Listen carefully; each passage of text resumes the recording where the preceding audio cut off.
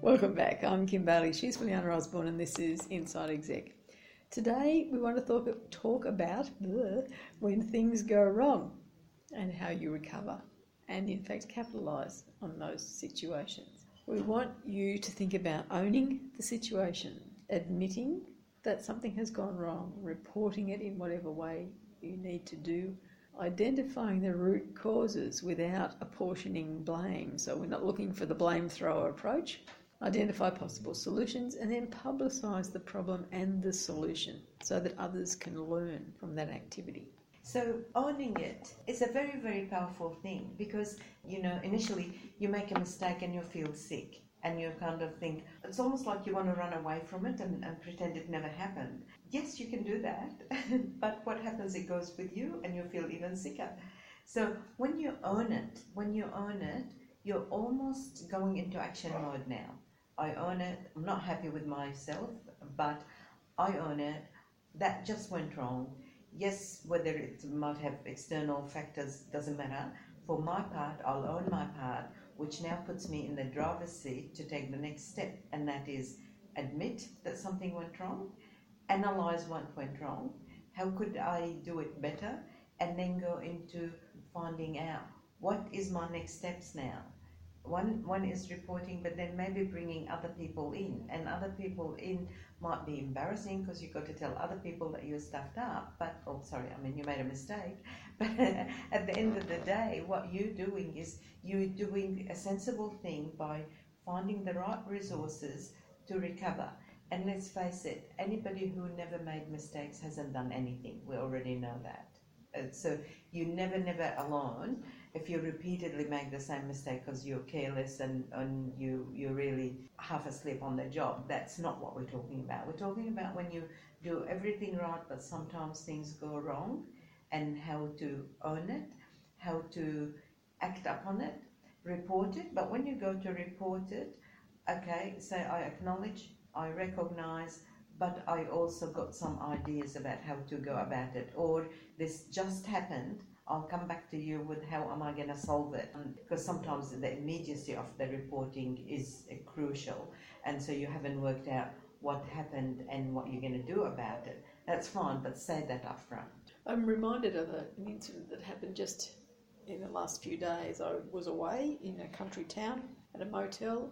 I was going to be out for most of the day, and my travelling companion, was going to be in for most of the day working from the room. And so I left early in the morning. He went out when the cleaning staff came along. He went out and said, look, don't worry about making up the room today. Here's the towels. I'll be working here all day, so we don't need any other services. Then about half an hour later, he decided that he needed to go out for a quick break, which he did. And he was away for about probably 20 minutes. And came back to find that the door of the room was wide open and there was someone working on fixing the floor. He was not happy and accosted the cleaning person came charging out to see him. So obviously she recognised that the situation was wrong and that she had done something or allowed something to happen that she shouldn't have done, or she could have handled it better. But she didn't say anything. She just came out and said, oh, how are you going? And stood there, and he, of course, said, what's happening? She said, the owner said that the floor has to be fixed and the microwave has to be changed over. And he said, we had the discussion about the microwave. We're not going to use it, so you can do it after we go in another day's time. The poor cleaning person said, but the owner said it has to be done today. He, as the guest, said, tell the owner, or I will tell the owner, that it doesn't have to be done today. It can be done tomorrow when there's no one in the room or in between people being in the room.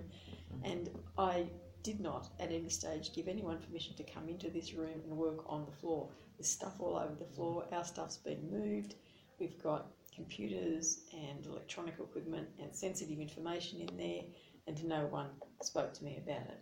In this situation, nobody, not the owner, not the cleaner, not the poor handyman, owned this was wrong, that this situation had gone drastically wrong. They didn't admit it. They didn't talk to one another about it. What happened was that the cleaner just went in and said, I'm going to have to tell the owner, as though it was our problem, that she would have to tell the owner. My travelling companion said, well, I'll tell the owner. direct me to where the owner is, but that wasn't happening either. There was no opportunity to identify the root cause because these people were just running scared of the owner. There was no possible solution that they identified and no opportunity to publicise the problem and the solution. So what happened, of course, when I got back was that we got a request to review the accommodation. And so the headline for my review was, wait until the renovations are finished. Because that was my solution for people who were thinking about staying there. This is my solution. Yeah. Don't trust that it will be a good experience for you because our experience is not the same. Now, to their credit, I did get an apology, but it was a very generic apology and certainly not from the owner, but probably from one of the poor staff members who had to labour under that situation. In terms of leadership, I think that you also have to do all of these things. You have to help own it. You have to admit it, that it's happened. And you have to be part of the reporting. You have to be part of identifying the root causes. And it is your role to make sure that no blame gets apportioned when you're the leader. That you absolutely have to find what possible solutions there might be. And you do have to acknowledge any of the flack that comes out of the publicity that happens about identifying the problem and the solution. Now, see how Kim told us the story and then summed up what she thinks. So this is very powerful. And I think sharing in a story format at certain forums, whatever you have in your organisation, whether it be weekly meetings, monthly meetings, town hall meetings, pick some good examples, good and bad, so that you know that this went really well, this is the story, and then sum up and share the success. This didn't go so well, this is what we own that didn't go right, but this is what we now done to stop it happening again. So that's learning. I did some work with a 5-star hotel in Asia. They did that every single day, and they picked each department, whether we're talking about housekeeping, reception, etc., etc. Each department had to come up with 4 examples for the day before of stories that went right or wrong and what they did about them and what happened. So there could be compliments, there could be complaints, they could have been not noticed by the customers, but they were noticed by the staff and what they did about it.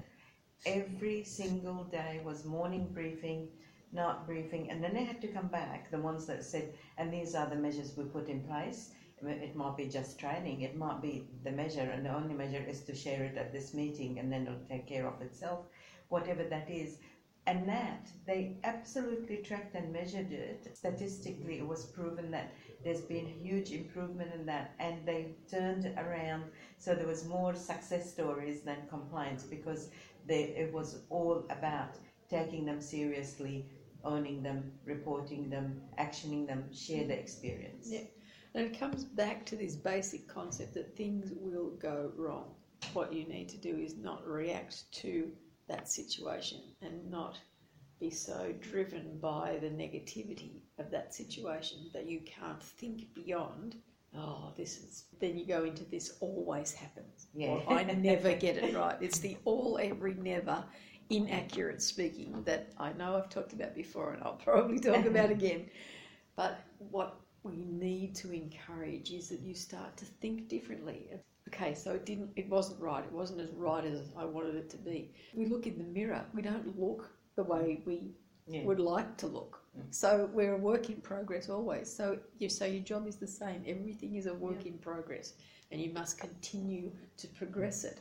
And there'll be setbacks and there'll be positives, and you celebrate both, but in different ways, because they're both achievements and they're both learning opportunities. So if we just summarise, I'm going to cut her short, not let her finish talking. I'm good. What we want you to remember in terms of things going wrong is that you own it, you admit it, you report it.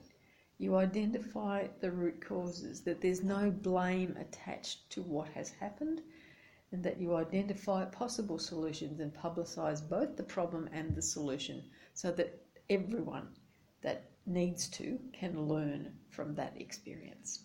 So there we have it, celebrating when things go wrong. I'm Kim Bailey, she's Juliana Osborne, and this is Inside Exec.